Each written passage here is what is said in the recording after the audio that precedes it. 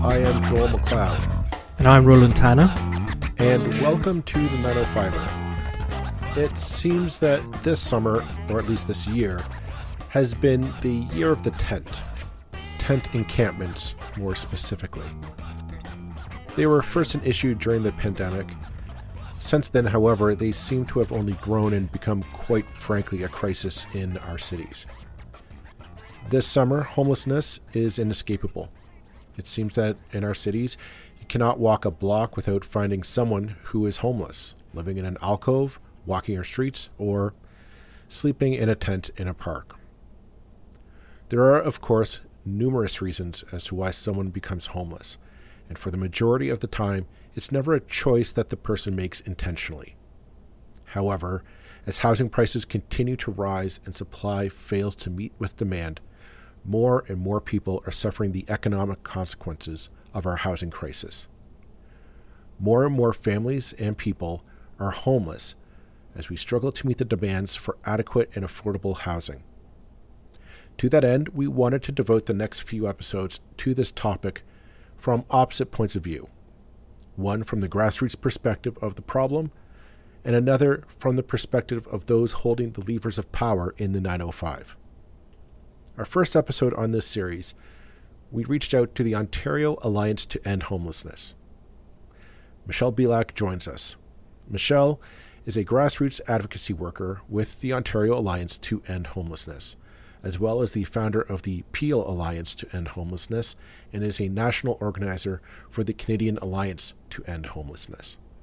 She is a former candidate for multiple levels of government and works with representatives from all levels to raise awareness and find solutions to the housing and homeless crisis in Canada today. She joins us. Thank you to Michelle Bielak from the Canadian Alliance to End Homelessness for coming in to speak with us today on this very important issue that I think has kind of been at the forefront but it's tucked somewhat into the background for this past year. Michelle, thank you for coming on to the podcast today. Well, thank you very much for having me today.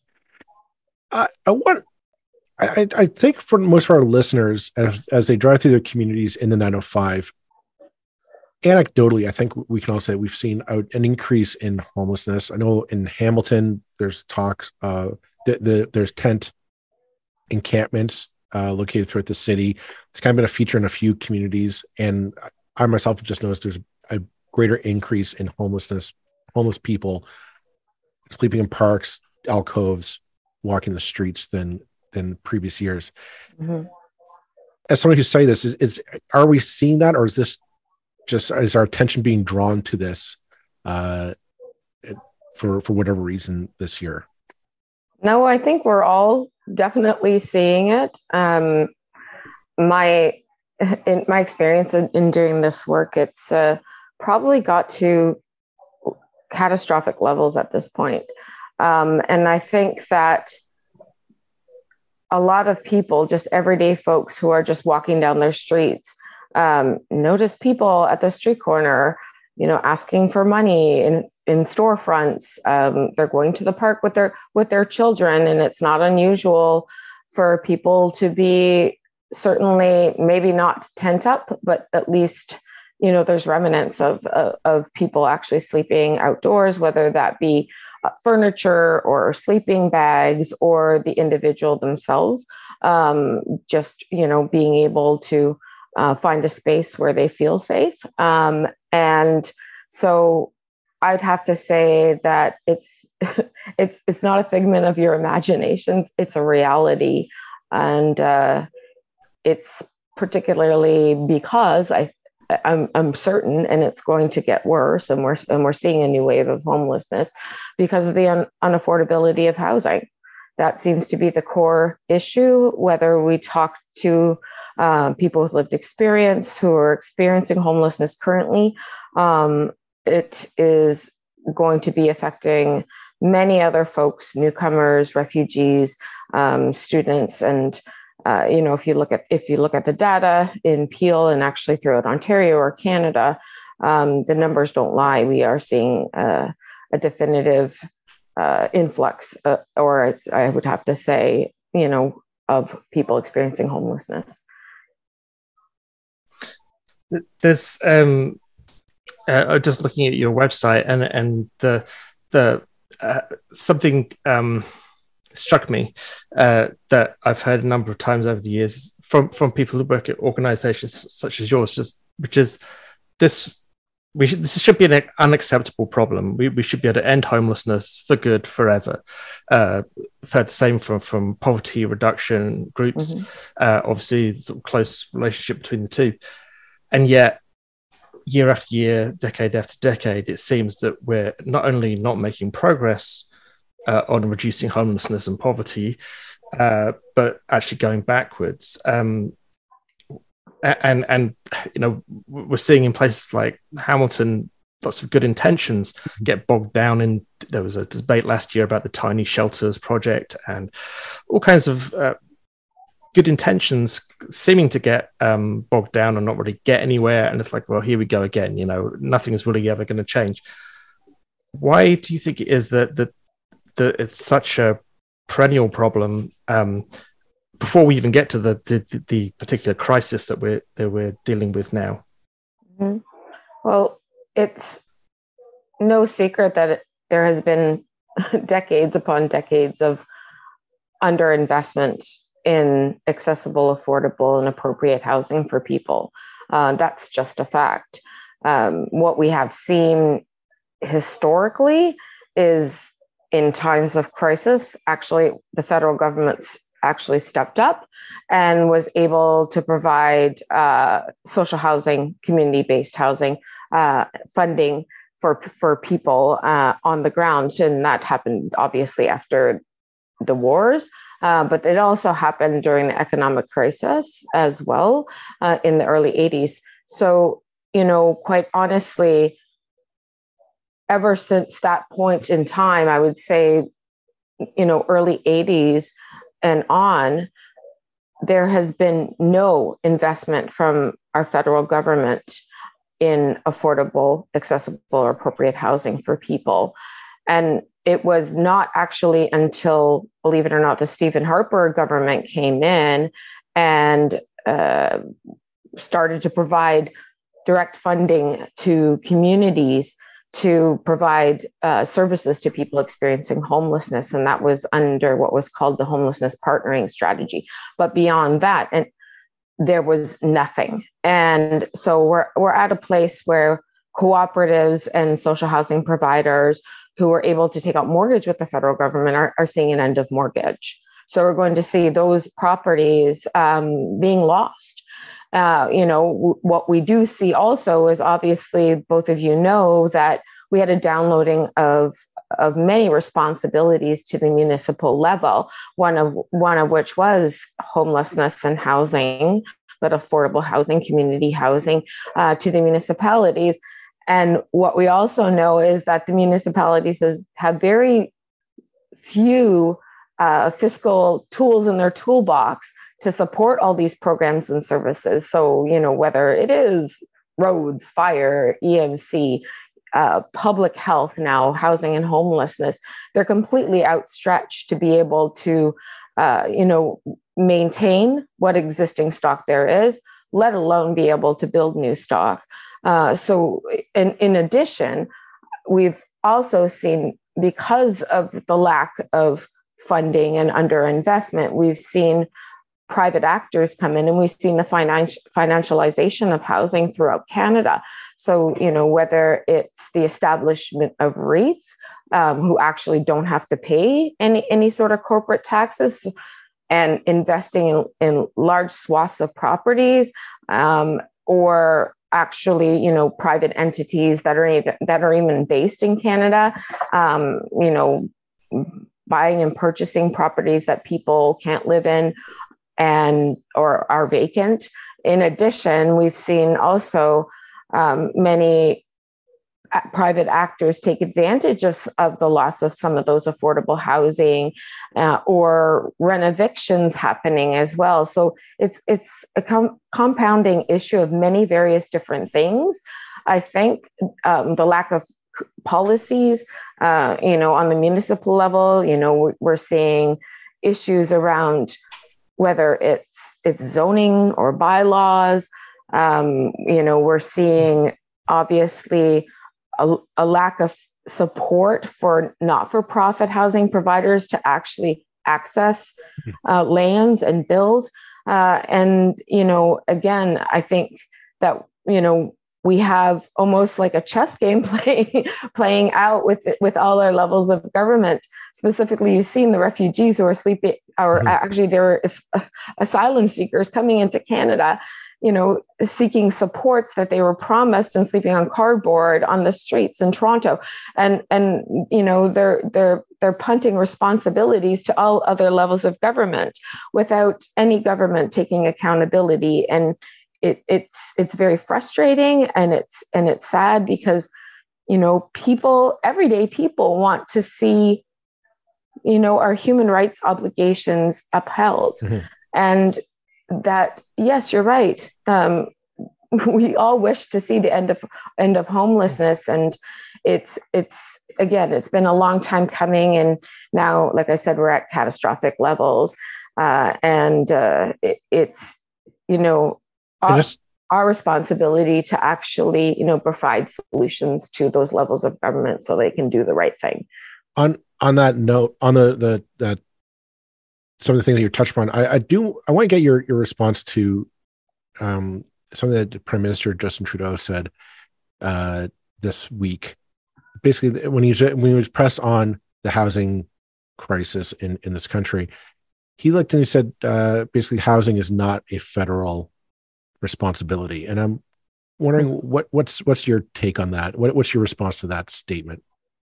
Yeah, I really do think he meant that it's not. Well, for one thing, they don't build, is what I'm saying. It's developers who actually build, right? And municipalities will say the same thing. They don't build. It's actually like developers and not-for-profit housing providers that do the building. So that may have been what he actually meant. But the CMHC, which is the Canadian Mortgage and Housing Corporation, does actually provide financial supports and loans, and as well as basic grants to municipalities or not-for-profit or even for-profit housing providers to build housing. So CMHC is actually, it's an NGO, right? So it's a non-governmental organization. So I guess, he's basically sort of being correct when he says that.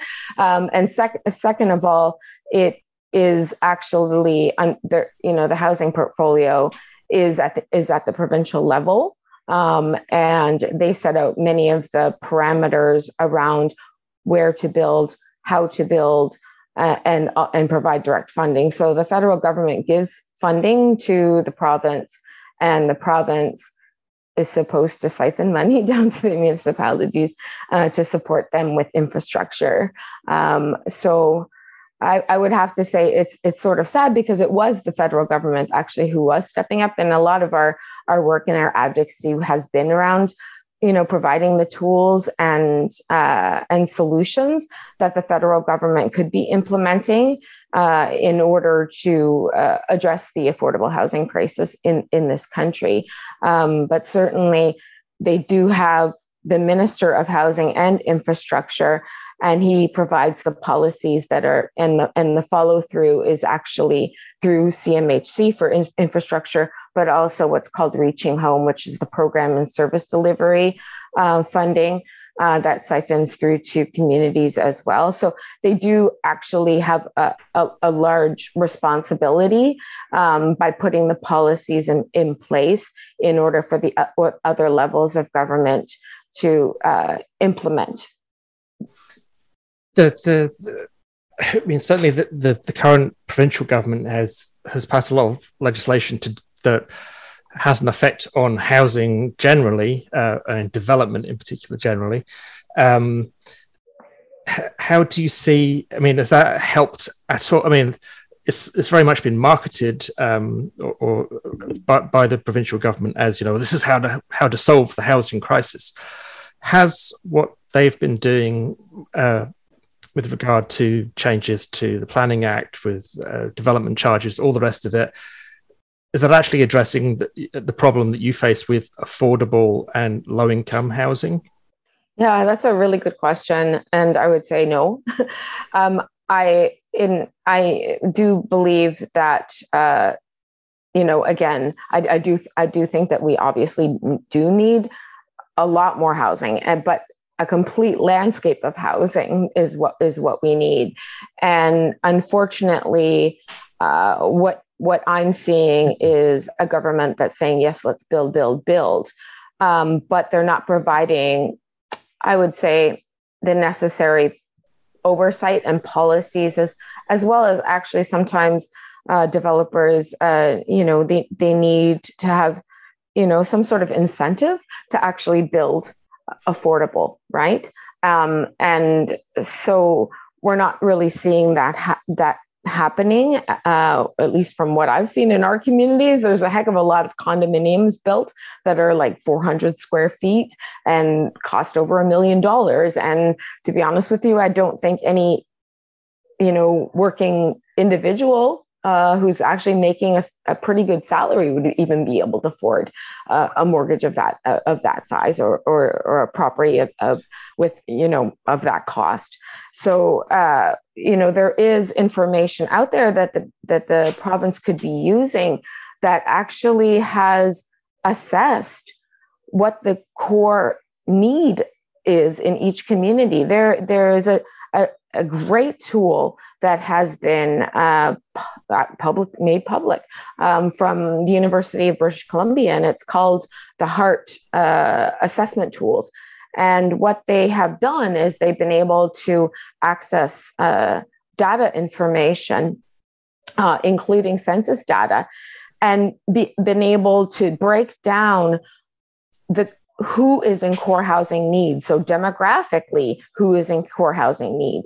What is the core housing need in communities throughout Canada, including here in the GTA, in Peel? So we have a good sense. Okay, so when we're building, what is the type of housing do we need in our community, right? And here in Peel, it is that affordability, that low and deeply, funded or supported housing that needs to be developed here. And so the data is out there. So I think that they have it wrong. It's literally like, okay, we have to build, so let's just build. But what you should be looking at is, what is the need in our province, or what is the need in our community? What is the cost? And then moving forward on creating, an opportunity for a plethora of different housing providers to build that housing that is needed in the community. So it's almost like, well, let's just build, and here you go, developers, here's piece of land, and go for it. But we also know that developers, they're in a business, they want to make a profit, right? So knowing that as well, what incentives even can we give for profit developers to ensure that some of those units are family size units, for example. Some of those units are accessible units, for example. But some of those units should be also affordable and deeply affordable, because that is the need in our communities throughout Ontario. So the data is out there, the information is out there. I just am not too sure if a lot of politics comes into play, when it comes to sort of making these decisions. I as you can tell from my accent, grew up in a different part of the world, and I grew up somewhere in a country that had, very large supplies of public housing that were built and maintained by municipalities. It's basically the biggest landlord in every town would be the municipality itself. Okay. And so I look around here and go, where's all the public housing, and why do municipalities basically own and run very, very small supplies of housing? Is it as simple as Canada needs to catch up with other places in the world and think, hey, if you're going to have large supplies of affordable housing, you need to pay for it. You need to, in some way, you need to, like you say, create the incentives, which basically incentives is money to encourage developers to actually build affordable housing, because all those community housing or whatever in the UK or in other places in Europe or elsewhere in the world, whenever I see it, it was paid for by the public sector in one way or the other. Mm-hmm. Is that a fair characterization? Oh, absolutely, it is, and I completely agree with you. It's not. I mean, if you look at, even the HART assessment tool has access to like property, right? So who owns land? So different levels of government can find out. Okay, so what is our? Let's do a scan. What is our land scan? What land is available? Where could we build? Municipalities, would be able to access that information as well, and maybe negotiate some of those agreements with respects to other levels of government on accessing those lands and being able to build. But again, I think what we saw in the 80s and 90s is a lot of municipalities, including my own, were literally selling off the lands that they had to developers in order to keep the taxes low in our community. And I'm pretty certain that was the status quo during that time period. So a lot of the properties as well are just owned by developers who are just sitting on the land and waiting for the right time, and obviously their ability to build. So yeah. Now you in Peel, and Peel is kind of your area of specialist interest, and you co-wrote a really interesting piece in the Poynter website. Mm-hmm. About what's happening with the breakup of Peel region into unitary municipalities. What's happening there? I mean, and was when the decision was made to break up Peel, did anybody actually think about things like, hey, what about homelessness and how we deal with that? Yeah, it's literally. My sense is it was quick. It was quick, and I don't think that any elected official knew that it was going to come so quickly and without any sort of, I don't know, like, here's a heads up, this is what we're going to be doing. So, there was a few, obviously, conversations at municipal councils about the issue, and it's going to be coming down to money. But what I've heard is there's a lot of conversations happening between the three municipalities here around who owes what to who, which municipality. It's like a chess game happening, and that they're all vying for checkmate because they all, are arguing about what they did or what they didn't, or what they got and what is owed. And I think that that's a complete distraction by, what about all the programs and services that have been serving, people, citizens throughout our community over, the last 30 plus years, what's going to happen to them. And, I kind of think, well, if we don't start mobilizing together as a community and ensure that those conversations are being had, obviously with our elected officials when they have those conversations with the transition board, but also us as a community coming together in a unified manner to speak for those who can't speak for themselves on, what is direly at stake, in the dissolution of the region, and that we don't want to be left out. And, all of these service providers provide services, again, from Caledon all the way down to Port Credit.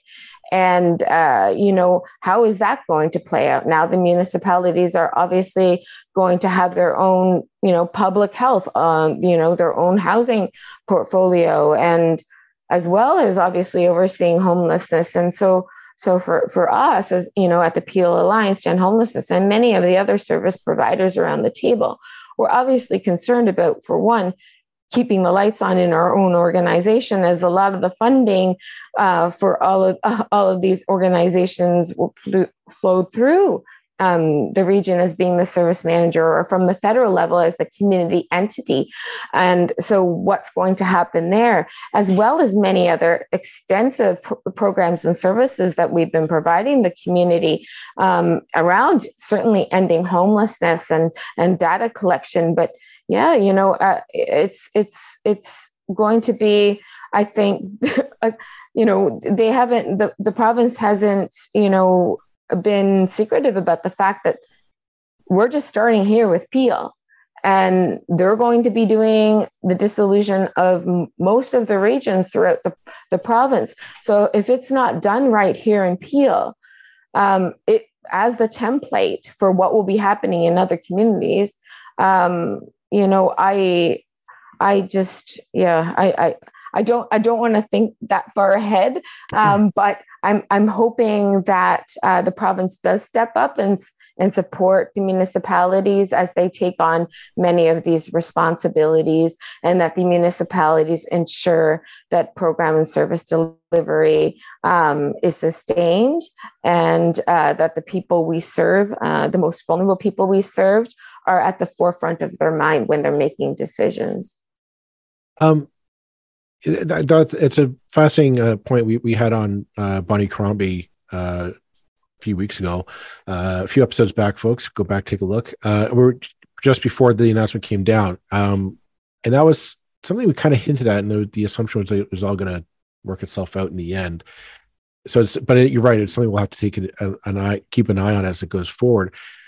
The question that came out of my mind as you were describing that is, coming back to the issue of homelessness, housing, I think, is the number one issue for a lot of people, not just in Peel or the 905, but I'm going to say in the entire country, is the housing affordability.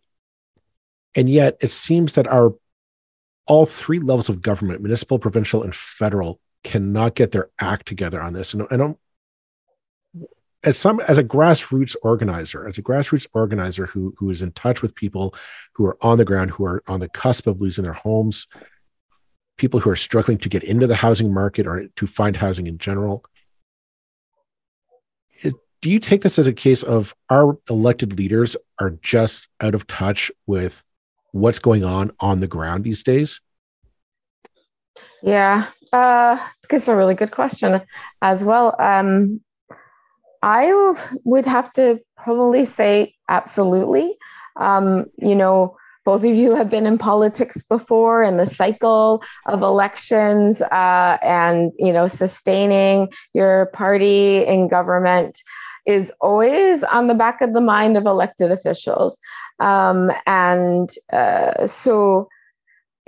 when me and on the local level, or my organization, or the allied networks that I work with, have those conversations with power holders, we know that that's what they're thinking, right? And so, the work that the Canadian Alliance has done, or even the Peel Alliance has done, or the Ontario Alliance has done, and the many allied networks that I work with from an intersectional approach to housing affordability and homelessness, we are here to provide the solutions, and we have a plethora of research on best practices. We have researchers, we have policy makers who have been doing extensive work on these issues for a very, very long time. And, really what it does is, to me, it's just, it's sometimes when I have those, it's like they understand that this is the need, but they don't have access to the how. But then also, I think that they're afraid to go too deep because they don't want to lose the next election, right? Because again, this is going to be, it's going to hurt. It's going to be expensive. We have, again, decades of underinvestment in housing and supports for people. There's no question that it's going to be very expensive. So is it going to be something that they really, dig deep into? Because this sort of piecemeal funding, this little bits, support here, a bit of this from for your groceries. It's not getting anybody out of the situation they're in, especially people experiencing homelessness. So it's costly. Building takes a heck of a lot of time, right? So any new build pre-con, it takes anywhere from 5 to 7 years to develop. So are there innovative solutions to that, right? Are prefab housing, modular housing, incentives for developers, being able to make purchasing existing rental stock less economically attractive to REITs, right? Create an acquisition fund for NGOs, push the province for tenant protections, the Canadian Alliance, just before the federal government, we said, hey, you know what? We understand, we're here to support you. Here's what we think. Considering the fact that we can't build fast enough, we know there's a huge wave of homelessness happening. How about providing folks with a homelessness prevention and housing benefit? And we even laid out the cost of doing it. But unfortunately, other issues were more of a priority at hand. So it's really difficult. We understand the dynamics of politics and the cycle of elections, but quite honestly, if we're not at a crisis now, I can't. I really don't know what to say, except that we all have to be invested. We all have to be okay with our taxes, being raised, whatever the case may be, because it's costing us a heck of a lot more to have people living on the streets and in precarious situations. And on that note, you had mentioned that the last time the federal government invested or built housing was the 80s. So I'm not a genius, but if you do the quick math, we're coming 4 decades of inactivity on this file. We're now entering into our 5th decade of no building, no investment in this file at all. That gap, does that mean that we are so far behind that we can't make up for it? Do we just keep our eye off the ball for so long that we are? Is it possible to play catch up that far back from activity on this file? Yeah. I'd like to say yes. I'm always optimistic because that's my job. I do believe in the end of homelessness, like resolutely.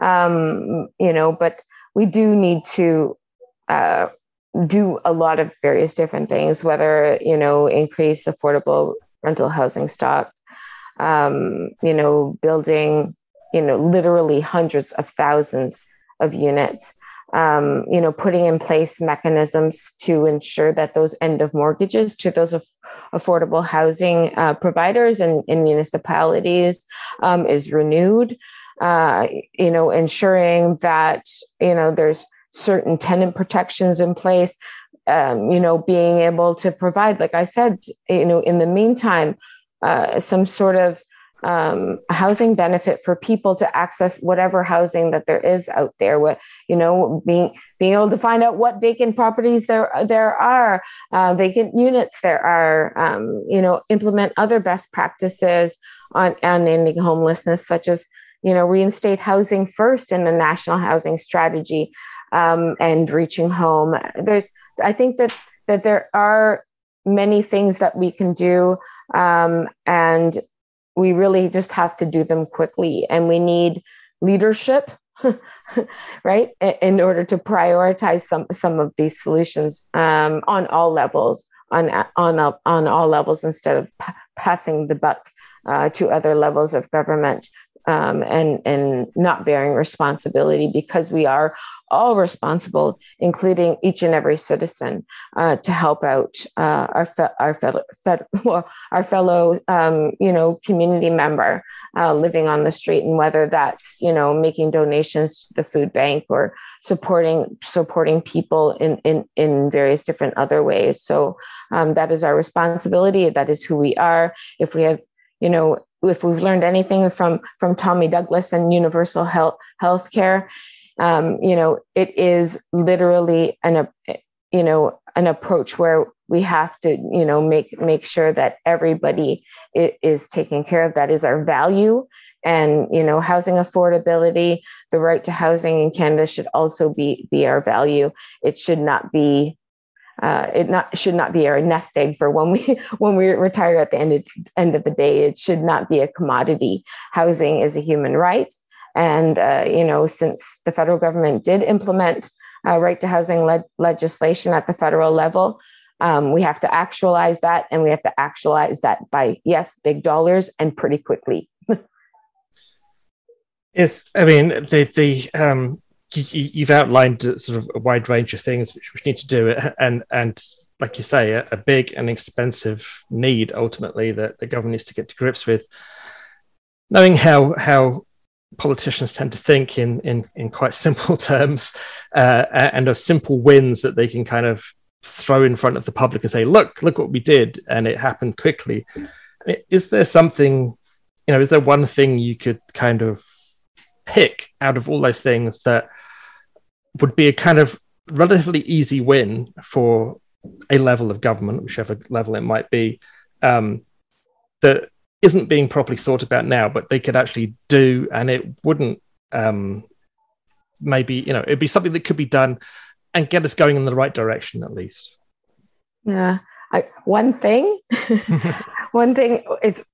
is difficult, but I do think it's an unfair question, I admit. Yeah, but I'll just say a couple of things just from the federal perspective. Again, some sort of homelessness and housing benefit, so that people can remain housed, as well as so that people can access housing. I think is so important, and I'd also, quite frankly, like to see greater alignment between the different ministries, and that's provincially and federally. It is such an intersectional issue happening here, right? So why isn't healthcare talking to housing? Because they're all interrelated, right? Why isn't even veteran services talking with housing, for example, right? Why isn't disability talking with housing? Because they're all interrelated. Or quite honestly, women and gender diverse issues and housing, they're all interrelated. So literally, it can't just be like one portfolio or under all of our tools are going to be put under CMHC or Reaching Home. It has to be literally housing, and funding for the housing has to be every single portfolio throughout all of the ministries, throughout all levels, because literally, if you talk to any service provider who's servicing students, for example, or servicing newcomers and refugees, or women's organization, the VAW sector, again, food banks, no matter, who you talk to, the core issue to them isn't necessarily that they're not getting paid enough, which is we could probably do another podcast on that issue. But they will say people can't afford to live in this community anymore. They can't afford their housing. And that was the reason why they ended up couch surfing. That's the reason why they ended up, living in congregate settings of some sort. So, it is the core issue, and it has to be literally the top of the line issue in all ministries, in all portfolios moving forward, as far as I'm concerned. I'm seeing that we're coming up on our time for the episode, so I'm going to call it an end for this one. But thank you, Michelle, for coming on. I think there's going to be a topic for the next foreseeable future. So thank you very much for sharing your expertise. We'd like to have you back on at some point in the future, just maybe a follow-up, and who knows, maybe we solved homelessness in the... Maybe that's good news. Yeah. Maybe, but I'm optimistic. Yeah. You have to be in this work. Yeah. Well, good on you. But thank you very much for coming on, and all the best for your work. Well, thank you again for having me. I really appreciate it, and hopefully we'll have a chance to speak again soon.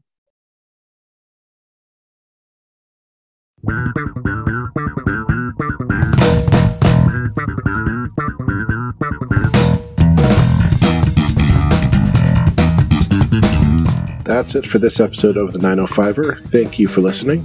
As always, you can send us your feedback, thoughts, and concerns, or ideas for future episodes to our email, info@905er.ca. We'd love to hear from you. You can help us keep the 905er going by financially supporting us through Patreon as well as PayPal. Visit us at 905er.ca and click on the support tab. As well, links are in the show notes for your convenience. Lastly, you can find us on social media. Search for _905er on Facebook, Twitter, Instagram, and LinkedIn. So long for now. See you next time.